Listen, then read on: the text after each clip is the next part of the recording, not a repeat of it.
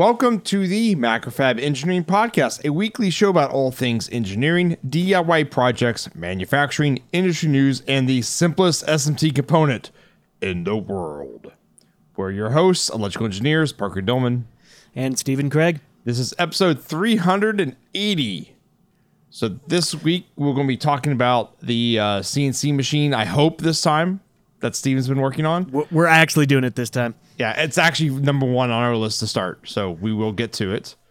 Unless there's a sidetrack that takes 55 minutes, because that's happened before. And then in my newsletter that I got from Mauser this morning, it is the simplest SMT component in the world. And then maybe get to some projects I've been working on as recaps. So the CNC, I've got some updates on it. It kind of sat for a while I was accruing some parts, but now it's... And cooking crawfish. Which happened last Friday. Parker actually flew up here. In fact, Parker got to see the CNC. But yeah, Parker flew up and we had our crawfish boil, which was a big success. There was a lot of people. We had a ton of fun. And I still have trash bags full of crawfish shells that I got to get rid of. Surprisingly, because of how cool it is at night in Denver, Colorado, it honestly didn't start stinking at all, really. Yeah. I went out to the garage where they're at just before this podcast, and it doesn't smell terrible, but you could tell that there's something there. Something is starting to ferment a little bit. So yeah, the CNC. Basically, what happened was I built my CNC up to the point where it was a frame that sat on the floor. Everything was bolted together, but none of the drive electronics were on it. The enclosure for all the electronics hasn't been done, and none of the cabling has been done. So it's basically just a frame sitting on the floor. So really, in my mind, I kind of split this project up into two phases. The first phase was mechanical, get all the mechanical just like bolted together in there, and then electrical. And I'm starting the electrical side of things now. So it's funny, when I wrote the notes for this show, I wrote it 3 weeks ago, I think, at this point. And the first thing on there is I got my 2,000 millimeter ball screws right before the episode. Well, I got those 3 weeks ago now. So the 2,000 millimeter or the 2 meter ball screws that I got are for the long direction on the CNC. I have a dual X drive, so 2 motors in the back that drive this, and those are both of those 2 meter ball screws. Across the Y direction, inside the gantry, I have my other long ball screw, which is 1,950, so it's basically 2 inches shorter than those other two. I bought them at separate times, and I bought the Y-axis one first, and when it first came in, it was incredibly tight to fit into the bearing blocks that I have, and it kind of didn't leave a good feeling in my stomach for buying the other 2 ball screws on it because of how tight it was. Luckily, when I bought it, when it arrived, it had actually snowed the day before, so in order to get it into the bearing blocks, I just went out and put the whole ball screw in snow to kind of shrink it a little bit, and then took my heat gun on my reflow, my solder reflow, and tried to warm up the bearing blocks. I had to use a little bit of percussive maintenance to get the ball screw to seat in the bearings.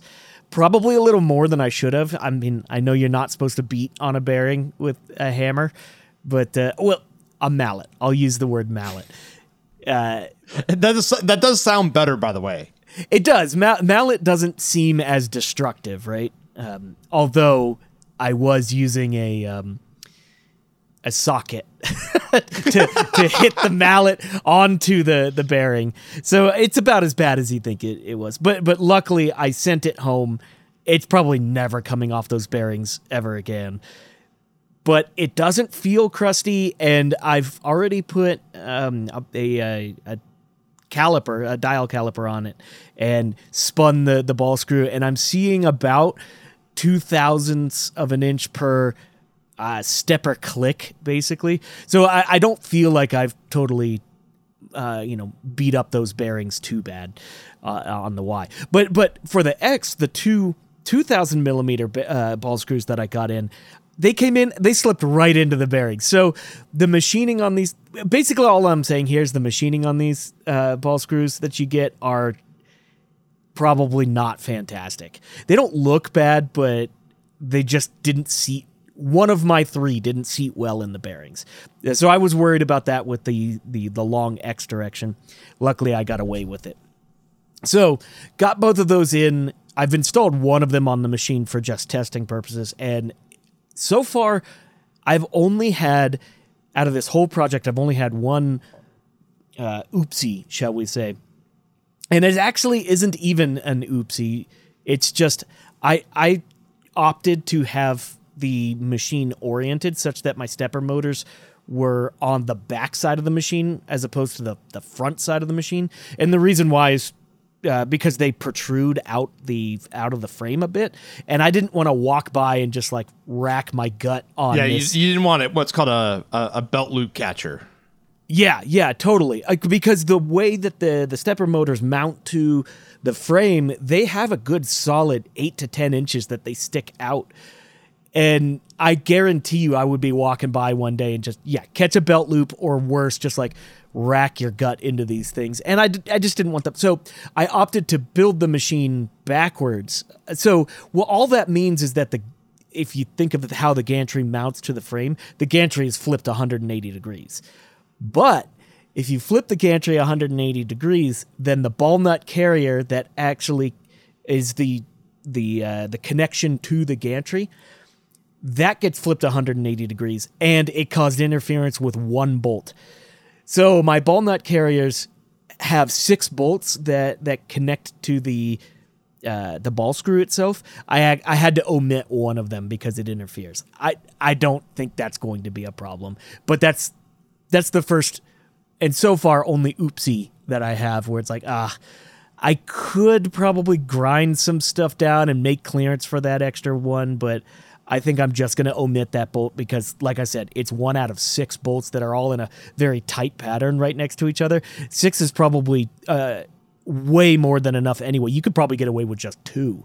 And I'm not really loading this thing down super hard, so I'm not concerned about that. But given the complexity of what this thing is, having the frame go together and having everything just be Legos on the first go, I'm okay with just one oopsie so far. So that's the X ball screws. I'm really happy with how those turned out. So in terms of the electronics, I've been going through and figuring out everything that I need to go inside of my electronics enclosure, and the very first thing was the CNC controller, which when it comes to what I'm looking for, the CNC controllers for, I'm going to say like pro hobby grade. I'm straddling that range between, it's not just DIY, but it's not like industrial level. It's that gray zone that's in between. And so I don't know, pro hobby.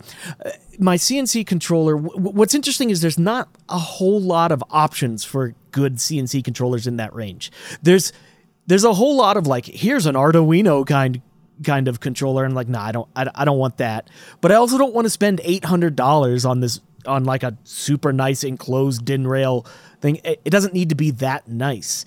I just need something in between that has all the features that I'm looking for. And the very first thing that I tried out was called an NVEM by Novosun, which is like absolute Chinesium, like the top tier grade A Chinesium. And I ended up getting it. I purchased it maybe 2 months ago, and it arrived last week because it had to be on the slow boat. It shows up and absolutely doesn't work. I fire it up. I get zero communication to it. It communicates over Ethernet, which is something that I was interested in getting involved with because I thought it would be nice to have my CNC on a network, and then I wouldn't have to have a dedicated computer to the CNC. I could just use my laptop whenever and basically wherever. I thought that might be cool. So I figured, let's give this Ethernet controller a shot. And like I said, I get it. And I probably spend 2-3 hours just trying to ping it, just try to get any kind of communication from it whatsoever. End up pulling it all apart, looking at the board. It looks fine. So I said, you know what? Screw it. I'm going to take it over to my bench, and I resoldered the Ethernet connector on the board, bring it back to my computer, and it starts lighting up and blinking and doing all of its stuff. It's like, seriously? Like, that doesn't leave really good feeling in your stomach that you buy a brand new thing. I mean, yeah, sure, it's kind of Chinese garbage, but like, if it had problem with that kind of soldering on it, it didn't really leave a good feeling about anything else. And even though I fixed that, it still wouldn't communicate. Like, I was able to ping it, but I can't get it to talk and do anything. So there's some other issue with it. And above and beyond that, if I take it and just flex it slightly with my hand, I can make it stop communicating or stop basically just flashing the Ethernet port. So I just decided, you know what? We're axing this thing. It's low grade. It was kind of a hope because it had all the features I wanted. It literally had everything that I could want on my CNC. And most other controllers in this category or this price range are just, they don't.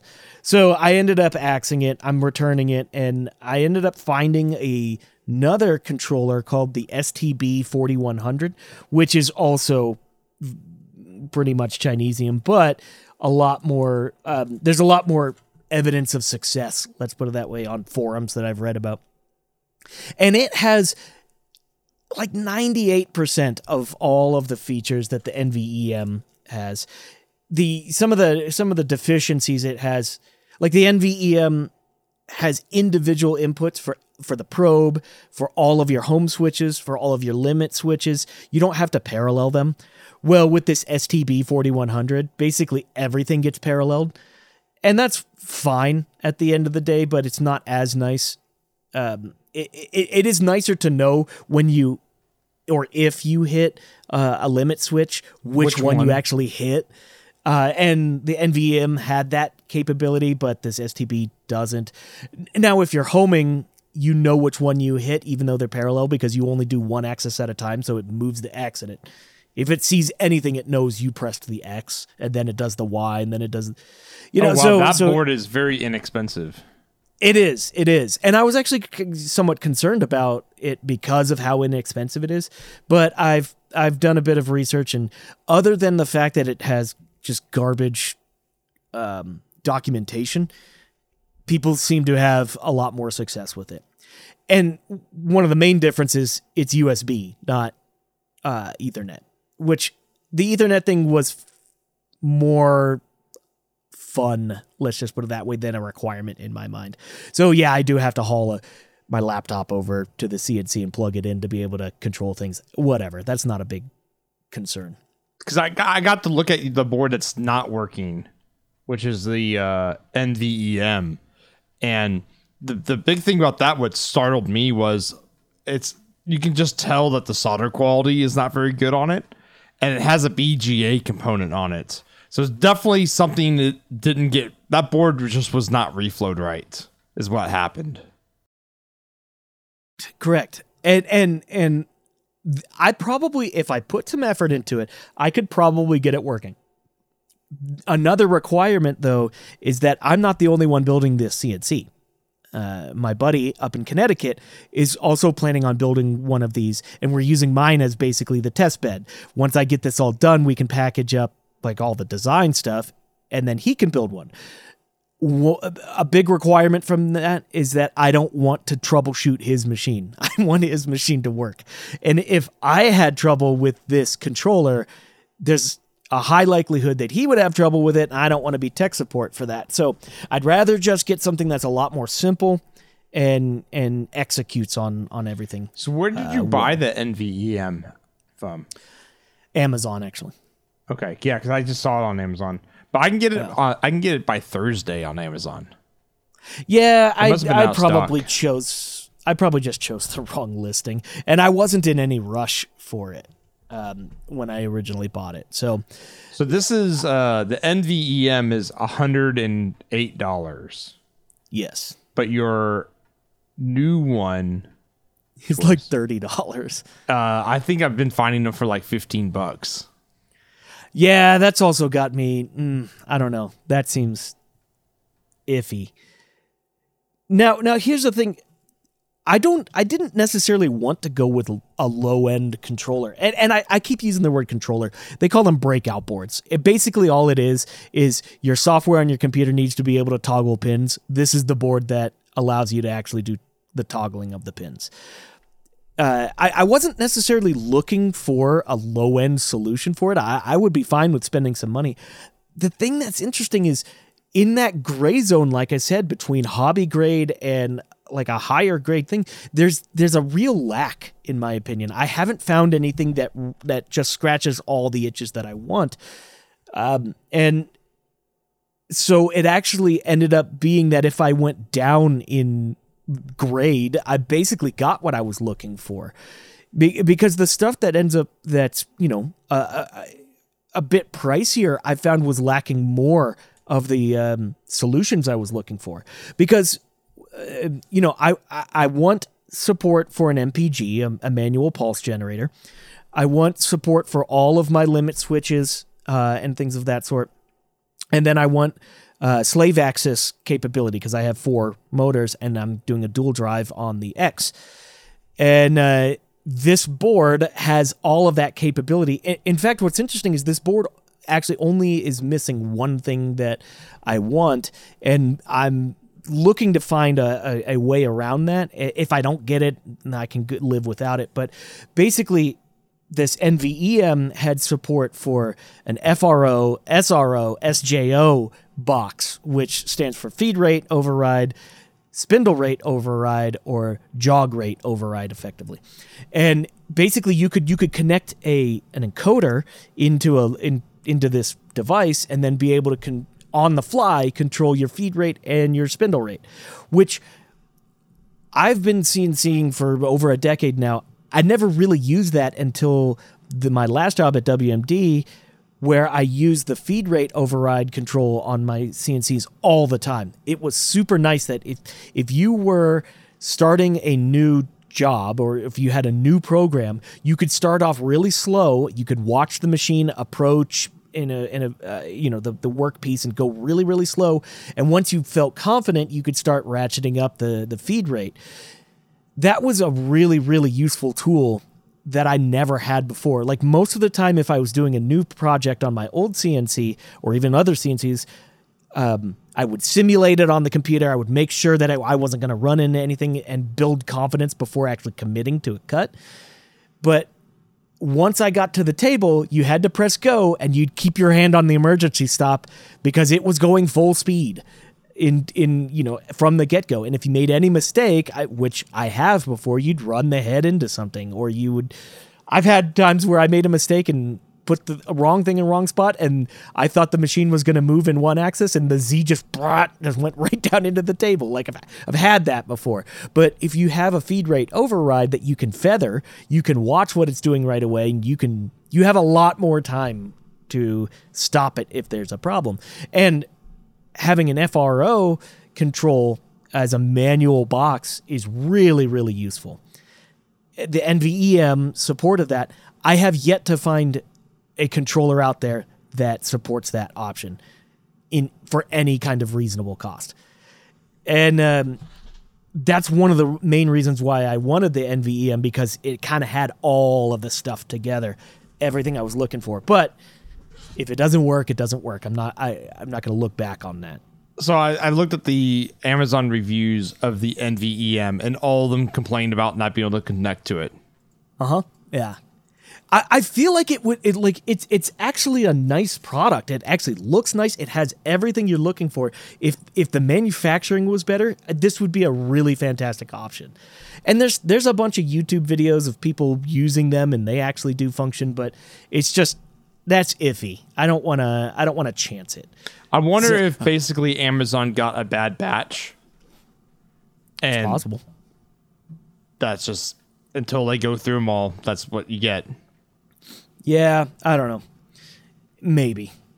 I wouldn't be surprised if they just... It's inexpensive enough that they're just like, whatever, screw it. People will return them and if they want to. But, so this new controller I have is going to do everything but that FRO control. There's other methods of being able to do that. Like you can get USB pendants, which are like hand controllers. But that's just another USB thing that I'd have to plug into my computer to be able to use it. I'd rather have everything be a part of the box, the electronics enclosure. Just put a hub in the box then. I could. Yeah, I could. And then just split it. I don't know. That feels real hacky. It doesn't feel right to me. So I don't know. Right now, my solution is I'm just going to not live with the FRO because I've been seeing for so long without an FRO. And if you really want to, with a keyboard and a mouse, you can control the FRO. So there is a solution around it. It's really nice to have a box in your hand that has a knob on it so you can watch the machine, you can get up close to it, you don't have to be clicking on things. It's just right in one hand. It's so much faster than, clicking on a screen to control software to do something that's, ripping itself apart if you run into something. I've never gotten that far, but I've certainly I've crashed a CNC before, and I think it's everyone does at one point in their life. Yeah. I'm really surprised that for how there's enough hobbyists out there doing CNC stuff. I'm surprised that there's not what feels like a better solution for what I'm looking at, the grade I'm looking at. Maybe I'm just missing it. Maybe I'm just not seeing it. But I've spent a while searching and like I said, it either seems like, oh, here's a thing that you plug into an Arduino, and okay, great. If I had a 3D printer or something like that, fine. But I've got a big monster CNC. I don't want that. I want something that's more dedicated and more, shall we say, reliable and robust. It just doesn't seem to be there. Says the person that's going to put a $15 controller on their ginormous CNC. Well, I didn't buy the $15 one. I bought the $30 one. It sounds like you overpaid. The funny thing is, I used a parallel port breakout board for years, and that never once had issues with it. The big difference between what I've used before and this is that this is USB controlled now, as opposed to parallel port, because I don't want to have a dedicated old computer with a parallel port on the motherboard. And you can't use a USB to parallel port converter for those things. It has to be like a legit parallel port. Mm-hmm. And I just want to get away from that for a lot of reasons. But okay, regardless, I now have a controller on order. All of my electronics need to go inside of a box. And so yesterday I found an enclosure by the manufacturer, or the vendor, I guess you could say, is Vevor or Vevor. And I found one that is 24 inches by 24 inches by 8 inches deep, and it is a NEMA enclosure. So it's a steel enclosure with a door and with the pull-out thing that you can wire everything up in and then slide all your electronics in. I'm really hoping that this is actually a decent box, because the price on it was surprisingly low for what I was getting. I've been researching these enclosures, and you can spend a lot of money really, really fast on a solid enclosure like this. In fact, if I really wanted to get the enclosure that I was looking at, I wouldn't be able to buy from these guys because they don't make it large enough, but I'd need something much larger than this 24 by 24. Like, I was looking for like a big cabinet.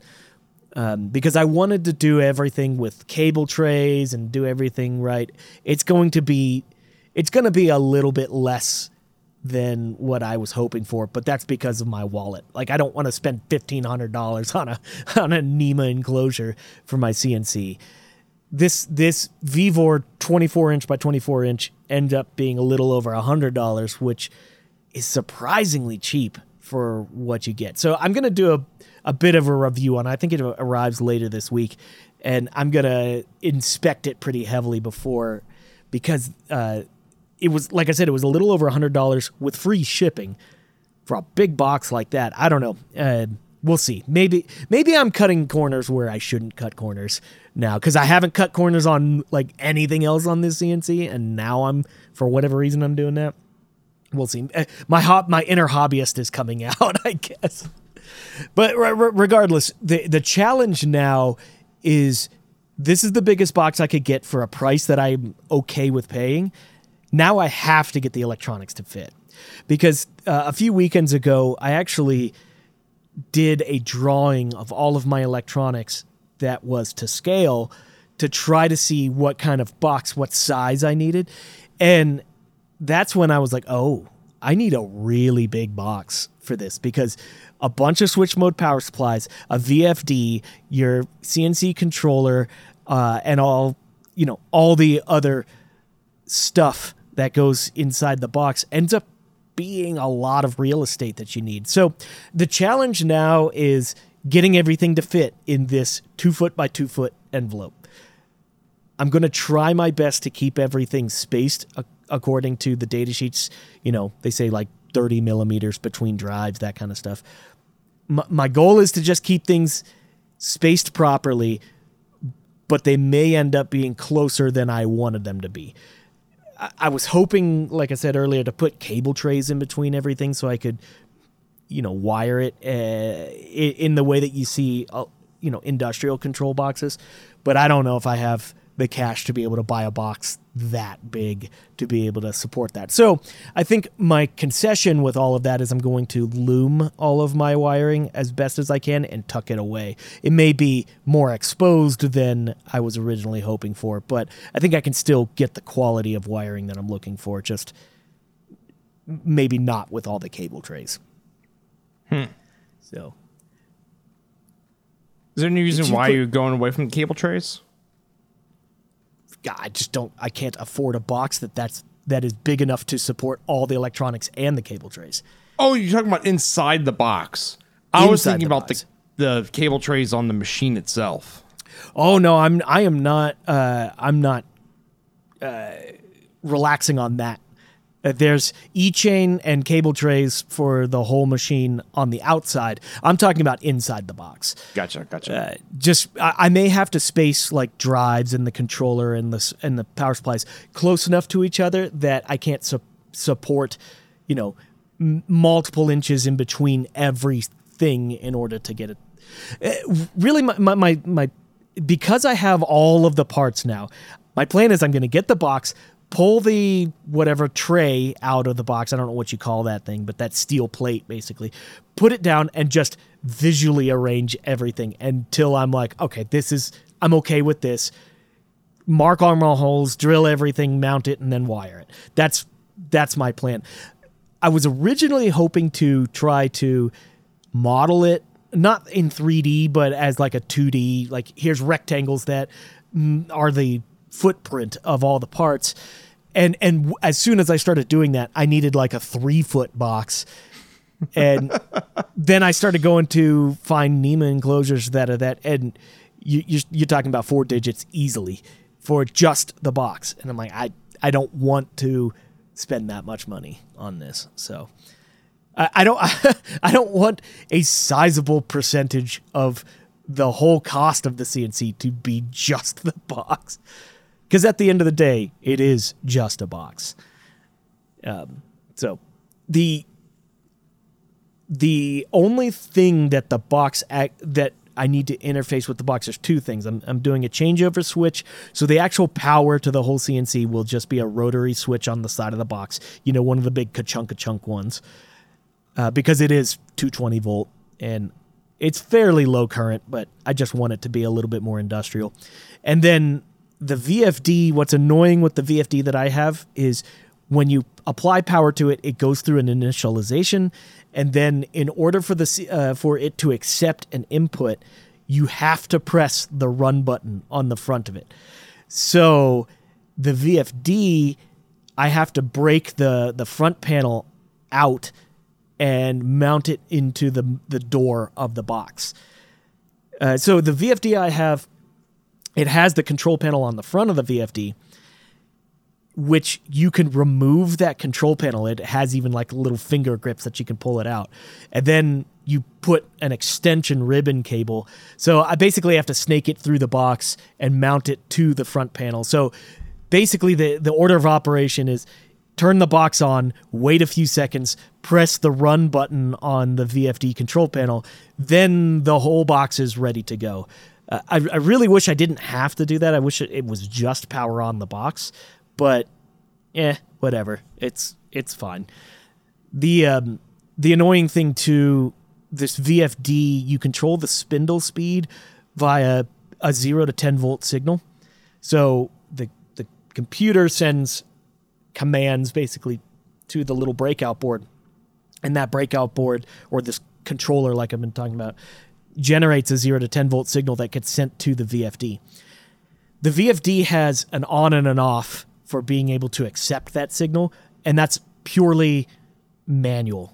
That VFD, you have to go and press the buttons on the box.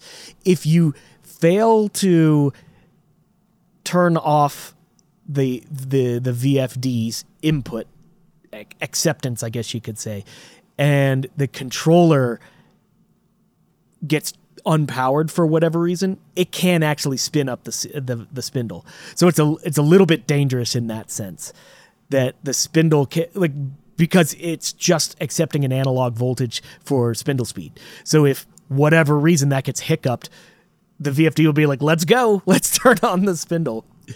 So I want to be able to have access to that control without having to open the door on this NEMA enclosure. So like I said, the basically all I'm getting at here is I need to break that little control panel out and have that on the door of the box. Does it have enough slack to do that? Well, no, like I said, I need to get a new ribbon cable for it because it has like 2 inches of ribbon cable right now. But I've seen other people do it with this exact VFD where they put like a 4-foot ribbon cable on it. So I'm not too worried about noise or anything like that. It just, you have to snake it all around the box. CNCs are weird because along with what I've been saying earlier, like there's hobby grade, which is bottom of the barrel. Then there's this huge blank zone, and then you start getting into like low grade industrial, and then from there you can spend as much money as you want. And like I said, I fit in that gray zone where your VFDs are kind of crappy, your controllers are kind of crappy, your software is kind of crappy. It's all good enough. It all gets the job done and is adequate, but it's just it always leaves a little bit where it's like, nah, that could be just a tad bit better. So I'm putting my effort and I'm spending my money on the things that really matter to me and just conceding on all the other stuff. So, so I get the controller in and the enclosure this week. I'm going to start wiring as soon as I can on it. And, as soon as I have stuff actually moving, we will, I'll give another update. The next phase is getting the box all done up and getting that worked out. Then the phase after that is running all the wiring properly throughout the CNC. I am going to run the CNC, at least just move things, make sure it's all good without all the E-chain and the cable trays and all that stuff, just to make sure that it's all functional. So once the box is done, confirm everything's moving, confirm that computer's talking to it, then do all the cabling and make it all nice. And at that point, it's effectively done. All that remains beyond that is skinning the table. So I have to actually put the table part, which is basically just MDF across the table. It's sheets of MDF that are bolted to the table, and then on top of that, it's sheets that get glued down as the sacrificial pieces. Mm-hmm. And at that point, I would call the machine commissioned and done. Well, I can't wait. Yeah, I'm looking forward to it. This is the fun part, even though this is the part that I'm like, it feels a little like I don't know what I'm doing. It's still the fun part. I shouldn't say that. I do know what I'm doing. It's the part that is the least planned. Let's put it that way. Like I planned so much of the mechanical beforehand. I spent a long time making sure the mechanical was right. And like I said earlier, like it all went together like Legos. I'm super happy with that. But I knew the electronics were going to be a pain, and I kind of put them off for a while. And now it's like, well, now I'm in the pain part. Yeah, you're paying for it. Yeah, for sure. Okay. All right, so on to the next topic. So the this simplest SMT component in the world? In the world. So this morning, opened up my email and got one of those like marketing emails from a distributor, Mauser in this case. And they're like, find the connector you want or something like that. And there's like a list of like 6 connectors in there. But one of them was just a piece of gold rectangle. And I'm like, that's not a connector. And so I clicked on it. And Harwin, which is I guess a manufacturer of connectors and stuff, mostly like pogo pin style stuff. They also do like, 0.1 pitch headers. Yeah. Stuff, a lot of stuff like that. Yeah, a lot of stuff like that. But these are surface mountable contact pads. And I'm like, this is just a weird product that I kind of just want to talk about. And I'm hoping we can kind of figure out maybe what these are used for. So the marketing material, so you click on the data sheet, and it's not actually the real data sheet. It's like the marketing, the family data sheet for it. Yeah. And it says surface mountable contact pad, ideal as a mating area for spring contacts, spring-loaded contacts, and spring-loaded contact connectors, which is what Harwin makes. They make a lot of like pogo pin style connectors to where like, and spring-loaded stuff to where like when you drop a device into like a charging cradle and it has all those little contacts, that's what they make. So these are basically pieces of copper that are nickel plated and then gold plated that are just flat pieces of metal. And that I don't see what the reason is to use these, because where my brain first went was, maybe they are better wearing than, let's just say, a ENIG pad on the board. So let's just say you had a copper pad and then you put ENIG on it. Maybe it wears better than that, right? That's what would make sense to me. The problem is you pull up the actual data sheets for these parts, and the contact pad's gold thickness is somewhere between 0.025 micrometers to 0.075 micrometers, which one's a big range, but it's even larger, or it's a smaller range, but it's still thinner than basically like the IPC 4552 standard for ENIG finish, which is like 0.05 micrometer to 0.2 micrometer of thickness. So yeah, I don't really see what the point is to this part.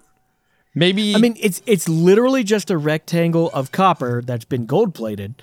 It's 2.5 millimeters by 1.6 millimeters by 0.006 of an inch, so 0.15 millimeters thick. So it's a pad that you solder onto a pad. Yeah, I maybe if you needed like a pad that what came off the board more for like tolerancing reasons, but even then, like even this part alone is its Z height is going to be more variable than just a copper pad with ENIG on it, because the solder underneath it's going to make it want to float a little bit, and depending on how much paste you put down is going to be kind of what your Z height for this component is going to be. Maybe it's harder, like since it's actually like thick copper in it versus like a 1 ounce or ½ ounce pour on the board. Maybe that's where you're getting at it, where it actually will resist, like, let's say, higher spring force than a copper pad. Like a copper pad on a board. I have no idea, though, because it doesn't mention anything about that in the marketing material. And it actually comes in multiple different shapes. It's not just a rectangle. Yeah, there's It's round got ones. circular pads and oblong pads or ovals. Yeah, it's a really weird product because I'm racking my brain on when, and it's not like they're inexpensive either. They're still like 10 cents to 20 cents in quantity. So they're not exactly cheap. Yeah, what would you use it for? Like one thing in my brain was like, oh, maybe if they were inexpensive enough, maybe you were using like cheaper PCBs, right? Like that were like lead-free hassle coated, and you needed to put on gold contacts for like spring connects, right? But the price of these parts would not lend themselves to that. Yeah, it just seems like everything that I'm looking up just seems like it points towards these are just meant for additional heft on a pad for spring contacts. Yeah. Maybe if you had like a snap dome and you put it underneath a snap dome, you'd have more. I don't know. I'm stretching here. Yeah, it just seems like something that's going to have repeated contact. Yeah, but all the products that I've seen that have repeated contacts for these, they just use hard gold on a PCB. Yeah. Interesting. I wonder if these work better. Like if you have a device where you solder these onto it and it's like a battery contact that instead of pressing down on it, it has to like slide onto it.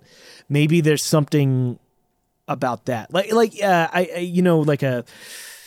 battery on a drill, like a cordless drill. You know how those have like fingers that come and connect in? Now, that is probably a completely different design mechanism. You know, they probably actually have like bent contacts that do that. But maybe if you were designing something like that where it had to consistently slide in and you wanted it to be on the edge of a PCB and be thicker than just, I don't know, PCB plating, that might be a solution.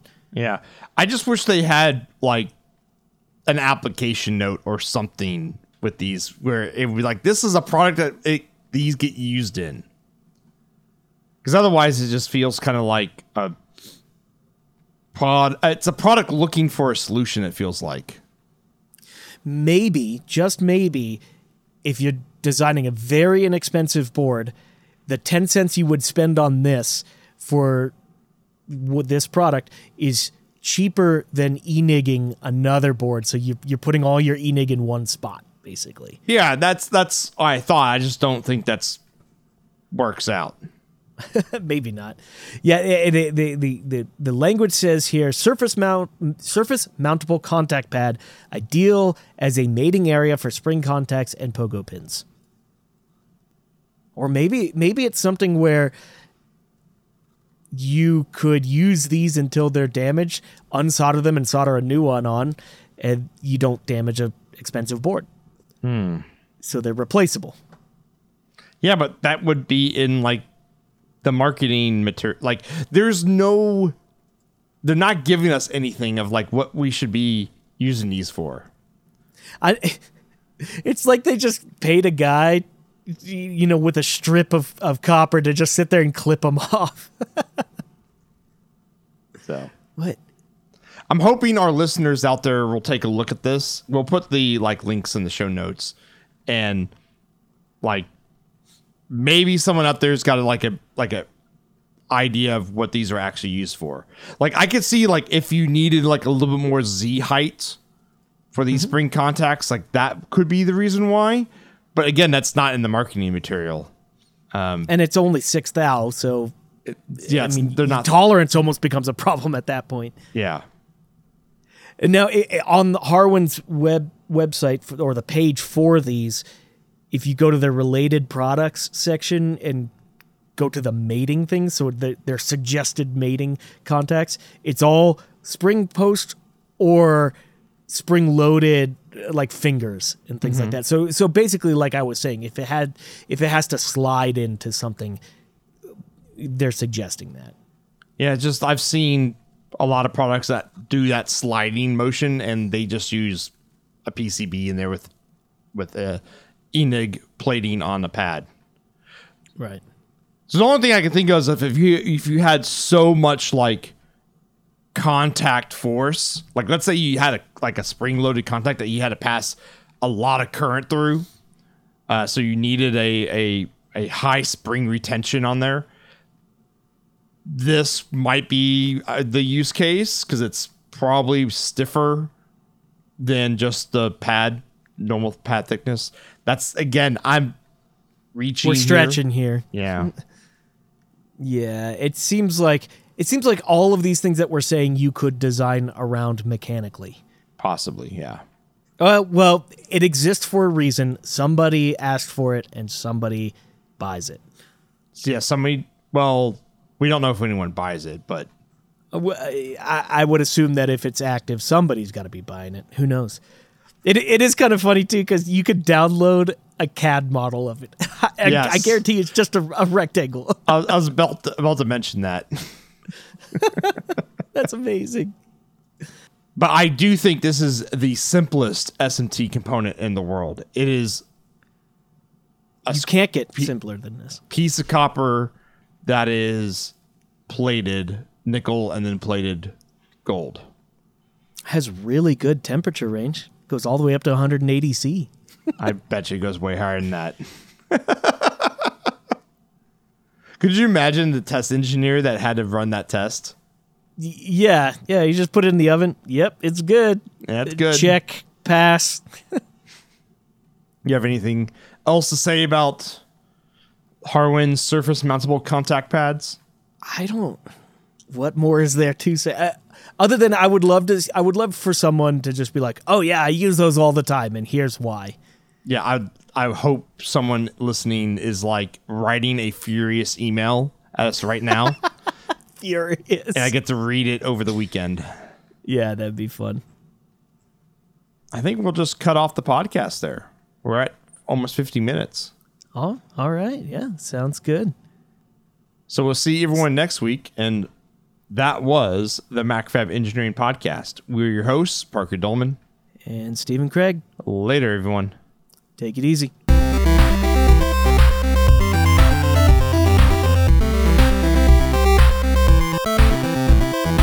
Thank you, yes, you, our listener, for downloading our podcast. If you have a cool idea, project, or topic, let Stephen and I know. Tweet us at MacFab, at Longhorn Engineer, or at AnalogENG, or email us at podcast@macfab.com.